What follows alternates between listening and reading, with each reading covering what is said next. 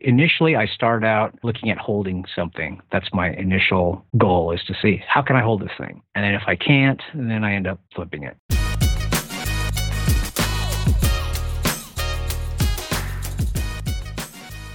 All right, this is the Deals Today podcast, another interview edition, and we'll be talking with Ellis San Jose, the co-founder of the FIBI network, for investors by investors. And Ellis is not a wholesaler. He's not a big-time volume guy. He's not pushing out lots of mail. He does push out some mail, but his main bread and butter is the note business. He is buying and holding rentals as well as buying and holding notes.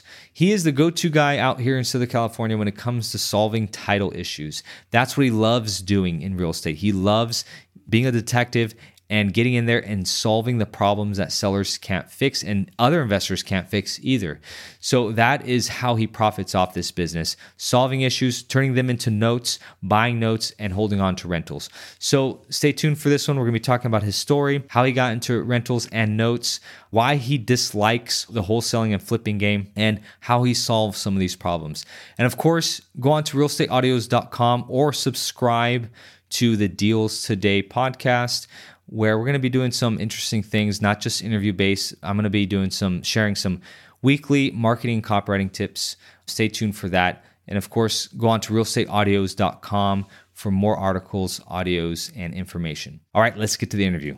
I don't know much about your story. I know that you did some notes and a few other things. So what is it exactly that you do today? What I emphasize on now is I'm specializing in buying and identifying and buying properties that have title flaws, title issues.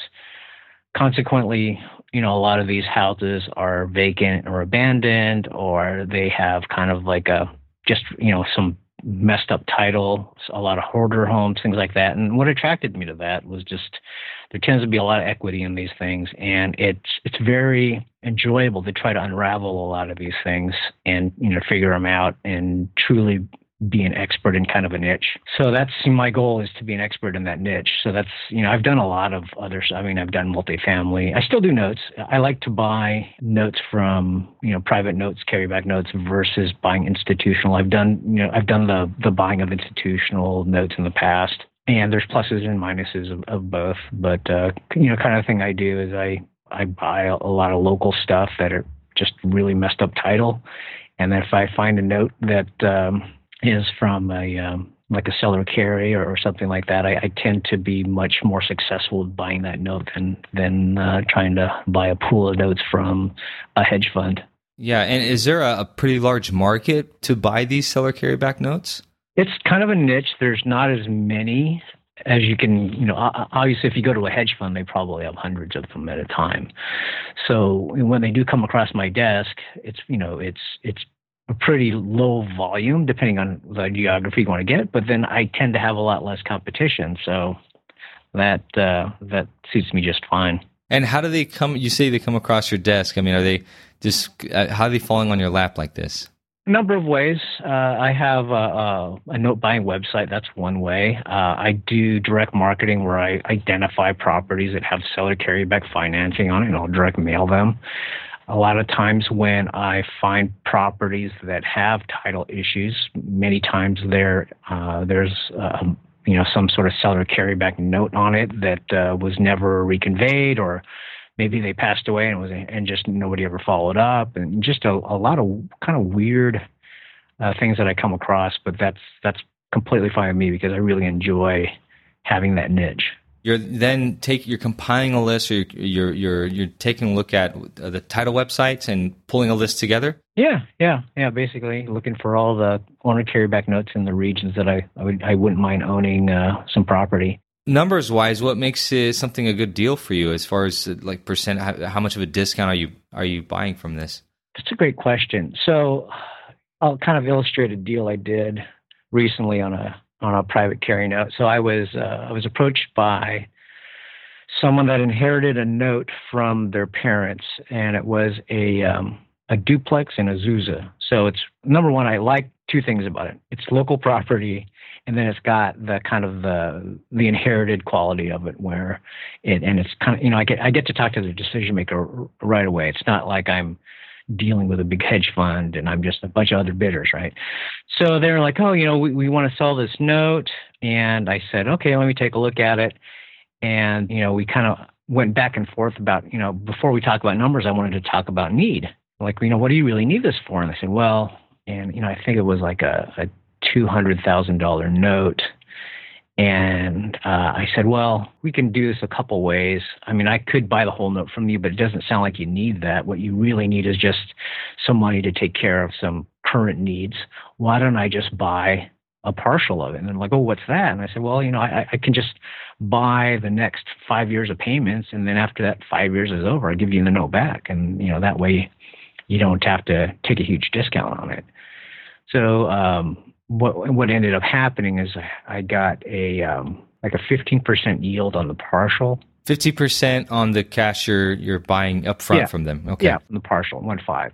So if I tried to get a 15% yield on the entire note, that number was that was kind of hard for them to swallow. And I told them, and I said, look, here's what I could pay for the entire note, but you don't really need that. And I would hate to have you do something that you don't need to do. So let's do it this way. And I'll just, I'll buy the first 5 years for this much. And then I have an option on the balance of the note.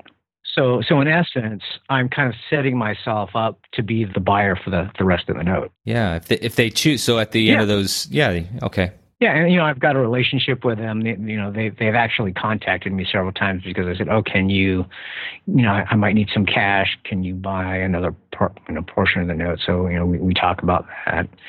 But those are the type of deals I like. So 15% right off the bat, and I think the LTV is something like 20%. I'm so well protected. I don't even sweat it.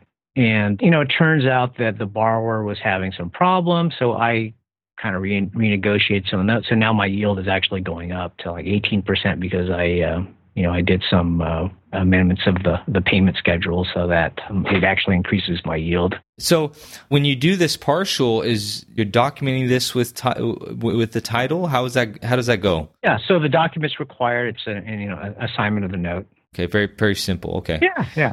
And then you become the lien holder at that point? Correct. Okay. Now, did you get, this is a pretty advanced strategy. I mean, I guess I consider myself a note investor, but in a way that I just buy and resell on a note. So this is pretty advanced. How did you get started? Is this what you first got started in when you were younger? Or how old were you when we did all this? Oh, gosh. I bought my first note. God, what year was it? I forget. It was a long time ago. But I think it was like 2001 or something like that. And I started buying non-performing junior liens. Just like completely. So third or second position? It was a second position note. It was on a condo in Gardena. And the story behind that was I was a stockbroker for many years, and then I wanted to go full-time real estate. And previous life, I used to work with some private investors, and we would buy foreclosures at the courthouse steps. I was going to college at the time, so I was really green behind the ears and just kind of learning on the job. But I love that job.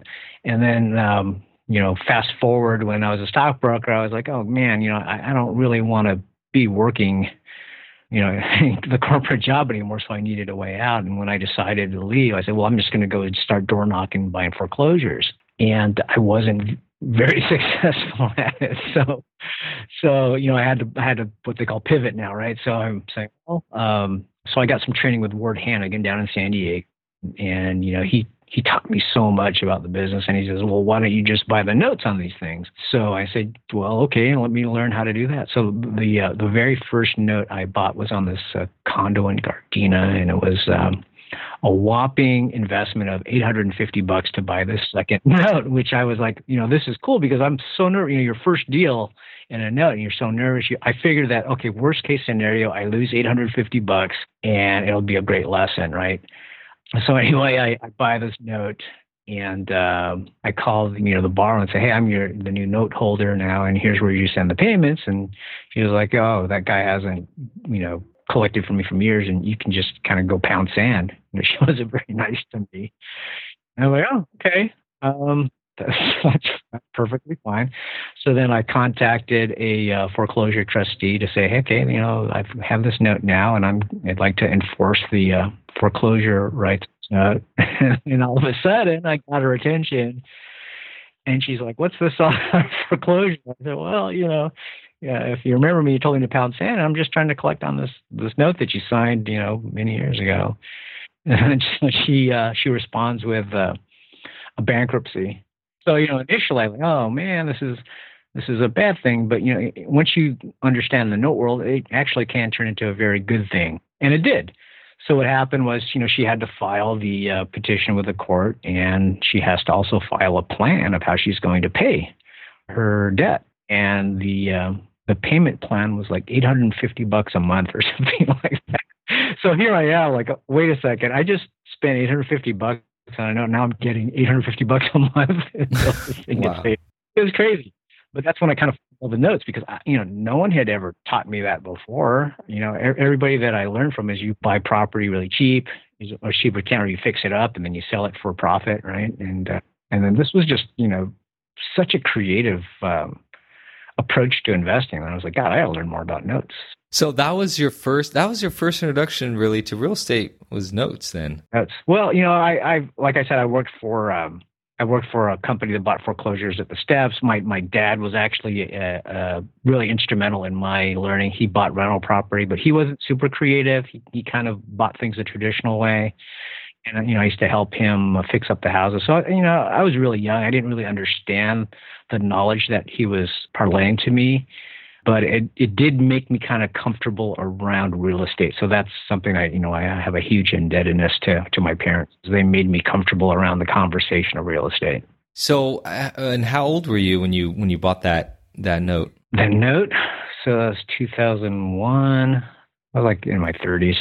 Okay. Yeah. Okay. Are you still doing that today? Still buy notes. Yeah, I still buy notes. So why notes as opposed to any other traditional way of real estate?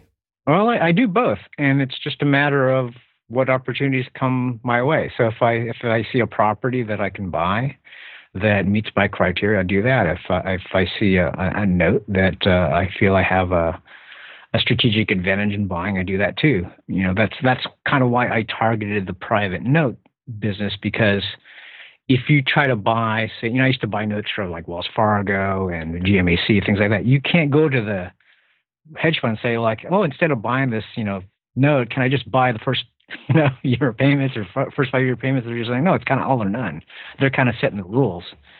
So I have the advantage of kind of creating my own playbook a lot of times when it's a private note. So, and going back to renegotiate if you have to later down the road. Yeah, it's beautiful. Okay, so is that your primary goal? Is the cash flow that these produce? Or are you also doing some fix and flip? I am not a flipper. I always call myself the accidental flipper. So if I buy a property at an appropriate discount and it's not working as I planned, then I might end up selling it after a year or two or something like that. So I initially start out looking at holding something. That's my initial goal, is to see how can I hold this thing. And then if I can't, then I end up flipping it. So I consider myself kind of like the accidental flipper. So you're not a traditional flipper right now. That's only kind of an accidental thing that you happen to do. Are you also a broker too? I do have a license. I'll do maybe a few transactions a year when things kind of fall in my lap, but that's not my principal focus. I'm looking to buy properties and notes at a discount. And then if I see something or if somebody refers me a deal to broker or to, be an agent on, then what I'll usually do is I'll kind of tee it up for how it needs to be done, and then I'll partner up with another agent or something to do kind of the specialty work, because I'm, if you're not doing something a lot, you're not going to have the expertise to really navigate the thing. So I have a lot of big picture knowledge on listing and selling real estate, but I would not be the best person to take it all the way home. So what I do is I find somebody that's all they do, and I just refer it to them, and we work together as a team and get it sold. And then so I'll get some commission income every year doing that. And so you're the go-to guy when it comes to I mean, like, I love that it's the whole 10,000 hours that I think it was Malcolm Gladwell, I think Gladwell, said. Yeah. Devote at least 10,000 hours to doing something. So people bring you these problem deals. Is that these? Okay. And what kind of problems do these properties have that you're fixing? So here's one that I just got. It was a house that was a hoarder house and also abandoned. The lady moved out of the state and hadn't been to that house in 10 years, 5 or 10 years. And it was just an eyesore of the neighborhood. And everybody that was trying to get a hold of her, they couldn't get a hold of her. Stuff was piling up as far as liens and things like that. And I was able to get a hold of her, figure out a solution for her, and I closed escrow on that just a couple months ago. And I'm fixing it up now, going to put in an ADU, and I'm going to actually get to hold it because she carried back some paper on it. So it's going to be a really nice deal.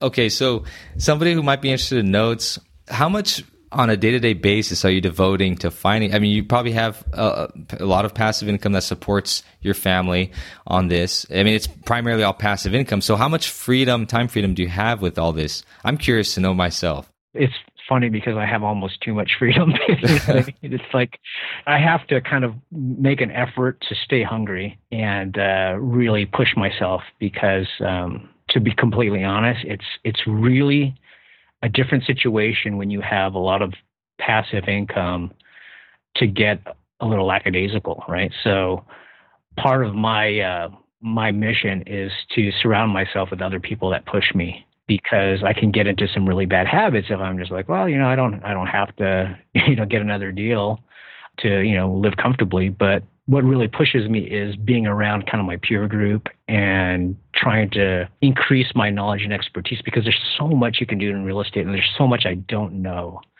Just me going after this niche of, vacant and abandoned properties with title, that's very new to me. And it's really exciting.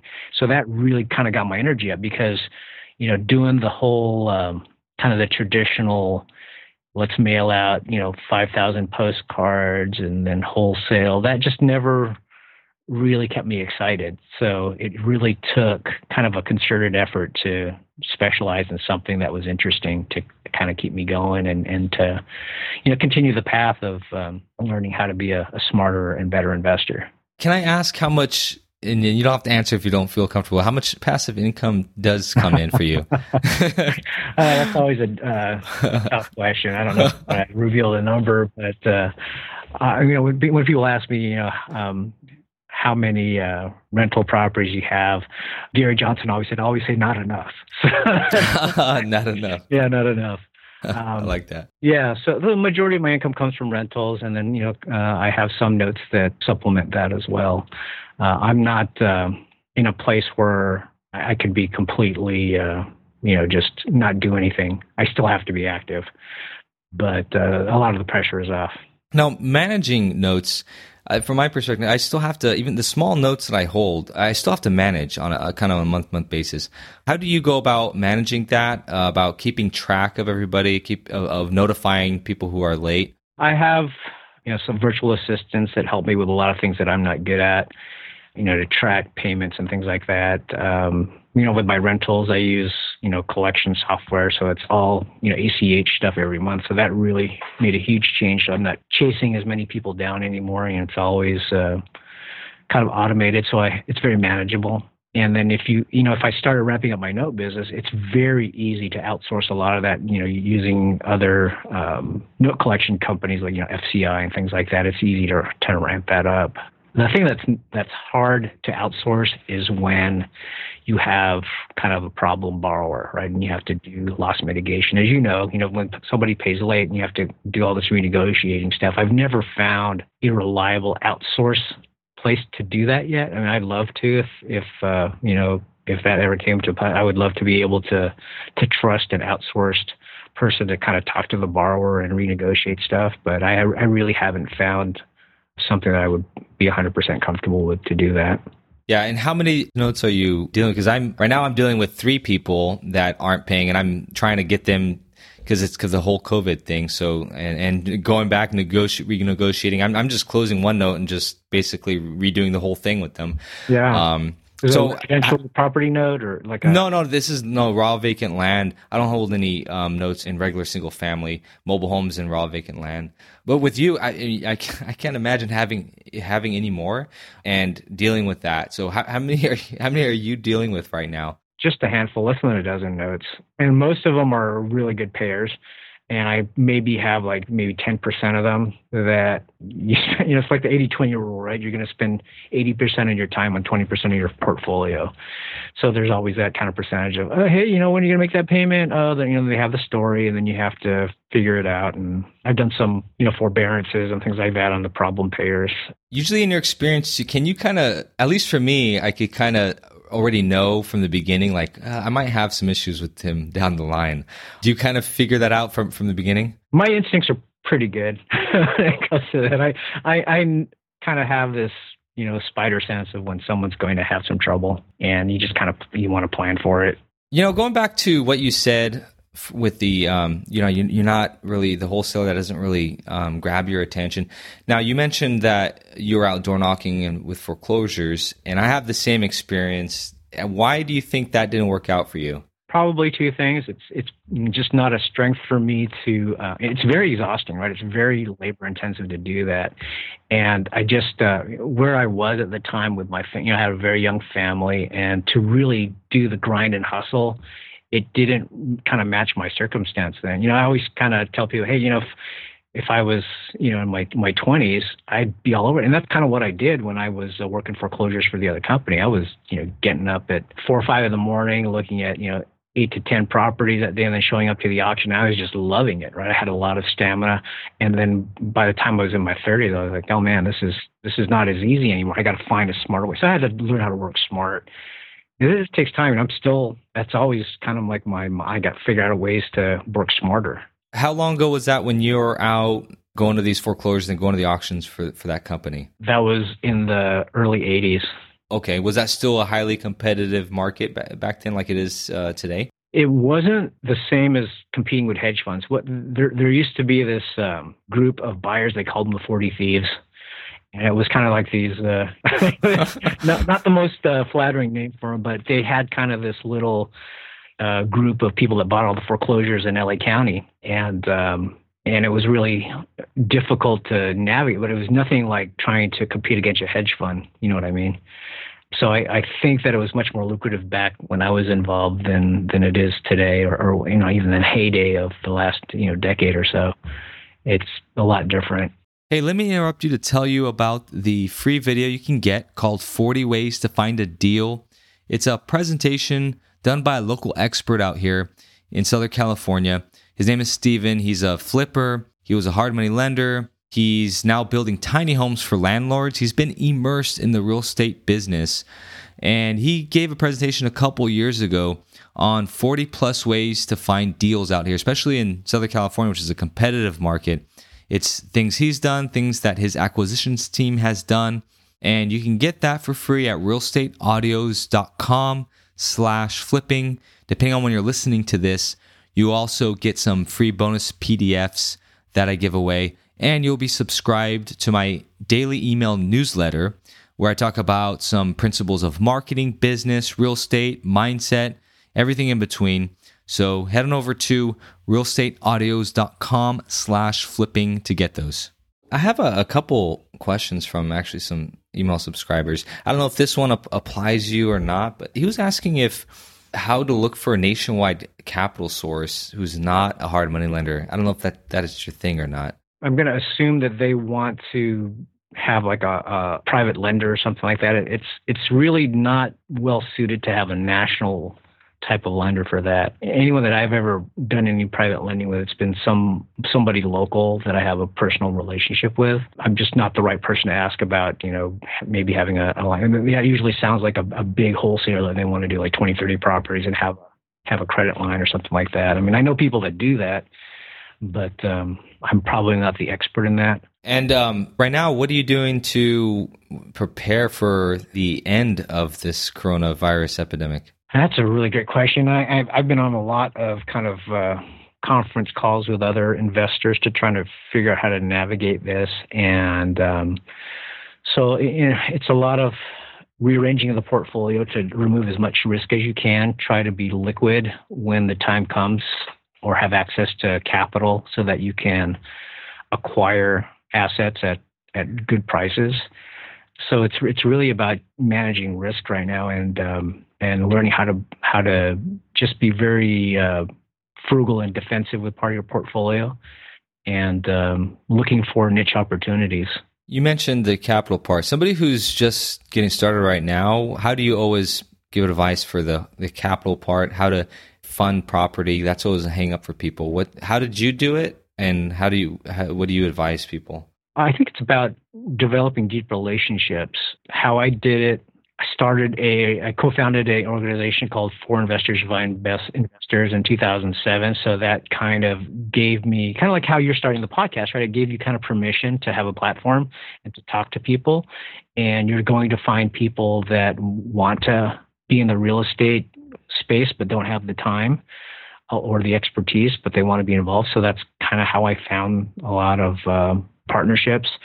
So it was always kind of a thing where you want to match your strength with somebody else's strength that complements your situation.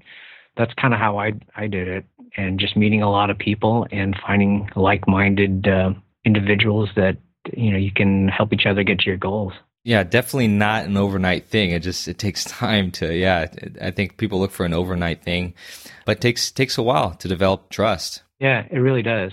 And then not only that, but also the experience. And somebody who's new, how would he make somebody comfortable with a deal to lend a brand new person money like that? Well, I think, at least for me, what I did is I worked for people that were really good at it, so that I had kind of that resume, like, oh, I used to work with this partnership. So they said, oh, okay. So you're kind of attaching your resume to somebody that has a much better track record than you when you're establishing it. So that kind of gets your foot in the door.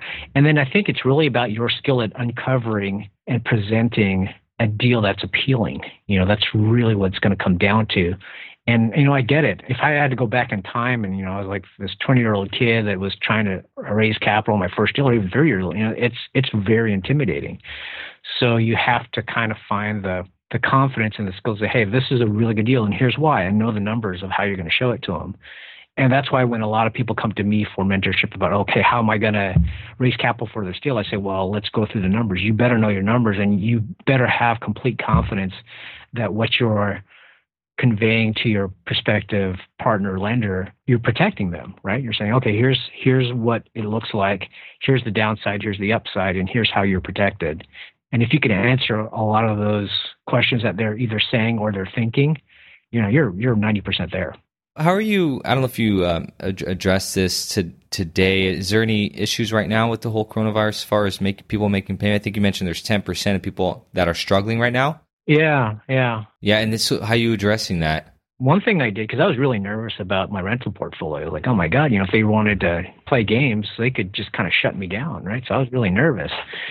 So what I chose to do, and what I actually recommended some of my other buddies to do, is I said, I'm going to buy a bunch of gift cards to a local grocery store to where I have a lot of my rental properties. And as people, as I was watching my collections, I'm like, okay, all these people paid.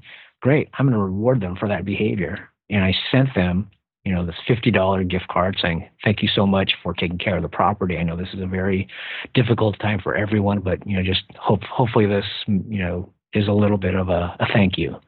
Right. So I hope that it built me some, credibility and just, hey, it's a human to human thing. Right. And I think what also really helped was having a very stringent screening procedure. So the people that I rented to are really good people. I really have a high degree of respect for them, right? They may be in a completely different economic situation than I am, but they have really strong values. They pay their bills, they work hard, they're really good people. So I want to treat them as such. And, hopefully that gesture was, at least a token of my attention of saying, yeah, I understand where you're at. I know, because a lot of the people I rent to, they're just blue collar folks trying to get by. and figure it out just like I was when I was, in that position. And I have a lot of respect for that. And, I just looked at my collections again today because every month is, it's like pins and needles. Is it going to fall apart this? And knock on wood, I've been very blessed to have very good tenants that communicate and they've paid as agreed. So after all this kind of settles down a little bit, what do you think is going to happen? Are there a lot more buying opportunities, or it's going to be pretty stable? I think there'll be more buying opportunities. I don't see how we can go in the next few years without being unscathed somehow. There's just too much economic damage. So kind of, I've told you I've been in touch with a lot of my other investors, and we're trying to figure out, okay, what's the best way to approach this? I'm reading a lot of things on options and things like that, because I think if I take a lot of small positions in very potentially lucrative situations, I think that will kind of mitigate my risk and then also give me ways to have deal flow when it gets worse than it is. I mean, it's pretty bad now, but I think we've had some insulation with a lot of the Fed, the Fed kind of stepping in and putting in a cushion for now. I see there's going to be some opportunity. For you, what do you think you're going to be doing when that opportunity comes? I'd like to have more property that is, something that I want to hold on to long term in a portfolio. And, I'll kind of give you an example. How I bought that partial note and how I'm kind of an insider now where they're going to approach me first. I want to do that 100 more times if I can, because you have a relationship with these people. It's not like you're kind of a one and done type of postcard and, oh, you're going to do the deal. You know what I mean? There's just something different about that type of approach where it becomes a personal relationship. And, maybe you're just taking a small stake in their property now, but then as things change for them, they're going to give me the first call and say, hey, Ellis, we might think about selling the whole thing or selling some more and just taking nibbles, And now why do that as opposed to just buying the property from the owners instead of the note holders? Why do you prefer to do that? And because we're out there in Southern California, and with the note, you're not going to really bank on that, the appreciation on that. You mean appreciation on a note, you mean? No, I'm saying as when buying the note, you're not really banking on the appreciation if you're the owner of the house.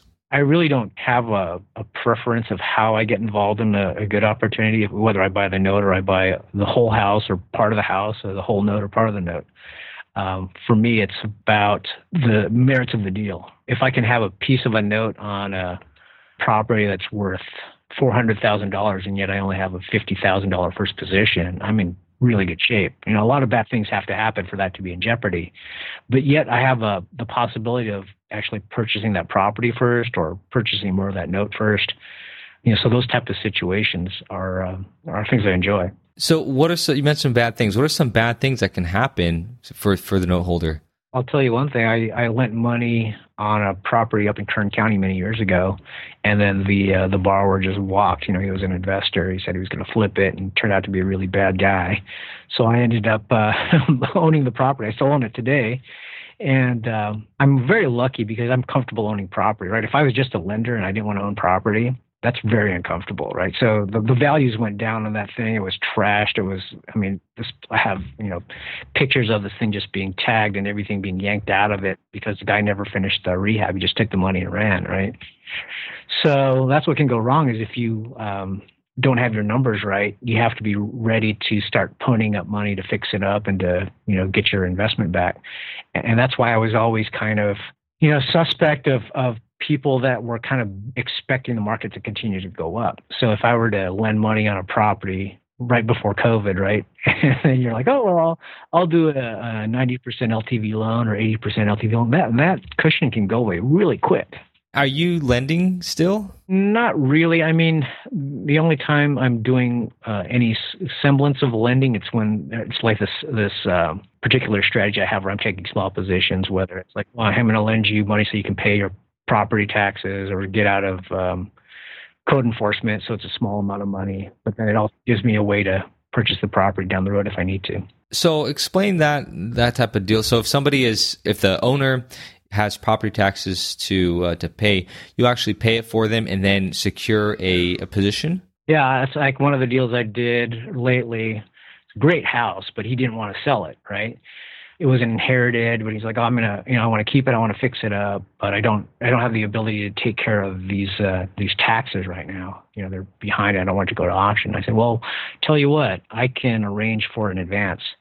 And in exchange, I have first right of refusal to buy the property, or it's a loan for getting the property up to snuff so it gets off code enforcement, the fine stop, or it doesn't get put on the property tax sale block anymore. And so it's just a Band-Aid, right? So yeah, how much do you remember putting up front for the property taxes? Like $20,000 for that plus fix up. So it was a loan of $20,000, and how much did he pay every month for you? Or no, it wasn't a note in that way. Yeah, no, this was just an option to buy it. Oh, a $20,000 option to buy. That's interesting. Yeah. Which is that $20,000 can disappear if you don't exercise your option, right? It could. Yeah. How many years was the option? I think this one was like a 5-year with an extension. Oh, okay. So I'm trying to wrap my head around how this makes it a great deal for you. Okay, so the property's probably worth as is like $400,000, and I have a first position of $20,000 on it.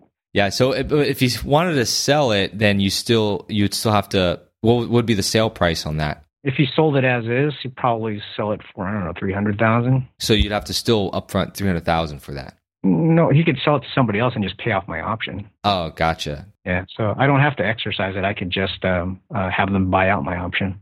Do you do a lot of these deals? I need to do more because it's really new to me. I haven't done it for very long, so it's really kind of an exciting part of what I'm doing is I'm learning how to do these options and things like that for the last few years. But if you're not collecting on it, you're going to have that $20,000 sitting there for a while. It's not really. Can you do a deal like that where they do now have to pay you per month? Yeah. Yeah, I think I proposed something with him where I was going to loan something and then have like a 9% payment or something on it, or instead of the payment, it gets extended for a certain amount of time. If they don't want to pay. So it's how you structure it. Would you do a deal like that if there was already a lender in first position? Depends on the equity, sure. Oh, okay. Are you still running the FIBI or no? I've really taken a kind of a backseat to that. I mean, we have a couple big events every year, but I don't run a monthly meeting anymore. That was really hard to do, and I really actually miss it. But it takes a lot of energy to do that. This question right here is from your buddy. He said he wanted to know what was one of your funnest deals. God, a lot of them are fun. Like this one that I'm doing now is really fun, where I found the lady that was gone for like 10 years, and then no one was able to get a hold of her. I was able to get a hold of her, and then I did the seller carry back, and really got great terms on it. Yeah, I mean, I have so many fun deals. Yeah, the more creative they are, the more fun it's, because it's like a brain twister type of thing, So. And so, if somebody wants to get started in doing these types of deals and notes, I mean, I guess you can do these type of creative deals not with just notes, right? I mean, Buddy does it buying multifamily. So if somebody wants to get started in notes or any form of real estate like that, how do you recommend them to get started? That's a really good question, and something that I think is really overlooked in this whole real estate game is understanding title. I think if you have a really good foundation of understanding how title works, you're able to assess risk better, whether it's a note or if it's a property, and you can kind of identify a lot of situations that people will be afraid of that you won't be afraid of. Kind of how like you asked me, would you do that type of loan if there was a first position on it? Because a lot of people think, no, there's no way I want a second, right? But for me, it's like, well, you can tell me the rest of what's going on there.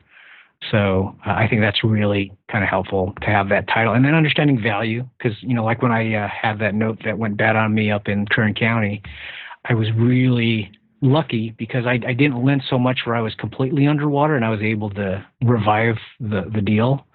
But if I didn't have the ability and the experience of how to take over property and to turn it around, I think I would have been in really bad shape. Going back to title, what else are you referring to as far as understanding, like vesting title, like how it's vested, or not so much vested, but chain of title? Oh, so going back and trying to discover who has chain of title, who sell it to who? Okay. Yeah, because a lot of time, like here's one I'm working on that it could be something I could tell Buddy in a couple months if I close the thing. So I I got a call about, oh, there's this house in San Fernando Valley. It looks like it's been empty for about 4 or 5 months, and there's a bunch of the lady that referred it to me. She rescues animals, and there's like a bunch of cats there, right? So she was rescuing all these cats, and so I said, okay, let me look up title. So the title was in a single woman, had it in her name, and she passed away, I want to say like 15 years ago, but it's still in her name. There's no open probate. Somebody has been living there, right, for the last 15 years, and then just bolted. So it's like, I got to unravel all this stuff and figure out, okay, who's going to have the authority to sell this to me? And how do I track down the heirs? How do I track down, a person charged to get a probate open and get it sold? Or, what are the different ways to monetize the situation? It's kind of like being a little private eye, trying to... Yeah. That's exciting to me, the kind of state private eye. Yeah. So on that deal, how did you... I guess I've learned about title just from... I didn't realize it was that important from... vacant land flipping, because I did real cheap land deals, and I never went through escrow or title because they're so cheap. So I did my own chain of title and looking up. So how, in that scenario, you find out that this person has been dead for 15 years, no open probate. How did you figure this out, that it was this person that's going to have, and you have to go through probate, so you have to walk that person through probate, right? Yeah, that's one solution is to have somebody open up a probate and then, do that. I had another one where there was a trust and the guy passed away, and the two successor trustees also passed away. So it's like, oh my God, what a mess. So I had to hunt down one of the children of the successor trustee, and that's who I did the deal with. So how did you find them? I hired a private investigator in one case. In another case, you do skip tracing, and you kind of just trace the ancestry, to find out, okay, oh, this guy had a kid, and where does he live? And then you do whatever you can to get them to contact you and say, hey, did you know your grandfather had a free and clear house that you can actually make money on? And they're like, how do you do that? So they don't even know about the property sometimes. Well, in this case, they knew about the property, but they didn't know how to solve the problem. They're like, oh, yeah, my mom was a successor trustee and my uncle was a successor trustee, but they both passed away, and we don't know where the trust is. So how do you solve that? First thing I did was I introduced him to a good friend of mine who's a estate and probate attorney, and had them sit down and we, we're figuring it out. So for somebody who's brand new listening, because this is pretty cool. I can see why you love doing these little deals. Well, not little deals, big deals, but so first thing, somebody has to learn that chain of title. Then they have to have the resources to solve the problem as well. So what type of resources help you solve these types of problems? Well, number one, having really good mentors that teach you about this stuff, and then having a good referral for a legal person, an attorney that can help you and the seller, solve the problem. So I, like I said, I'm not an attorney, so I referred him to an attorney that I know really well, and he knows what I'm trying to accomplish. He's like, oh, okay, you want to try to get this so that he gets marketable title so that you can buy it. So, they're with you. So, understanding that there was a title problem to begin with, right? When you see this, because, when I was trying to do this like 20 years ago, if I saw that, oh, the person has passed away that is on title, I would just move on to the next one because I didn't know what to do, right? Like, oh, who do I talk to? I don't know, right? I don't know what to do. So that looks like a bad lead. So you just move on to the next one. If I could take all those back that I threw away, it's like.